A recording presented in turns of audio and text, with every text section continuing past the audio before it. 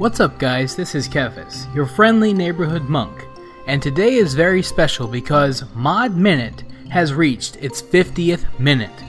That's right friends, you've sat and listened to my voice for 50 episodes. So as my way of thanking you, I like to do what I always do and share a mod with you. So today, we're taking a look at Quest Pointer. Quest Pointer saves you the trouble of having to open your map every time you get a quest by putting the little quest tracker blips on your mini-map.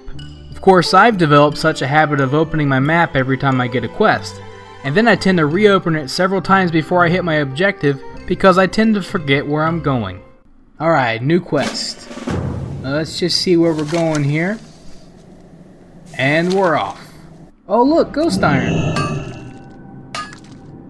Wait, where was that quest at again?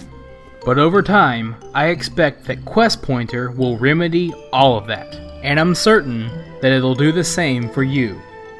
You can find Quest Pointer at Curse. You can follow me on Twitter at TheKefis. And you can learn more about Mod Minute by heading over to modminute.blogspot.com. This is Kefis.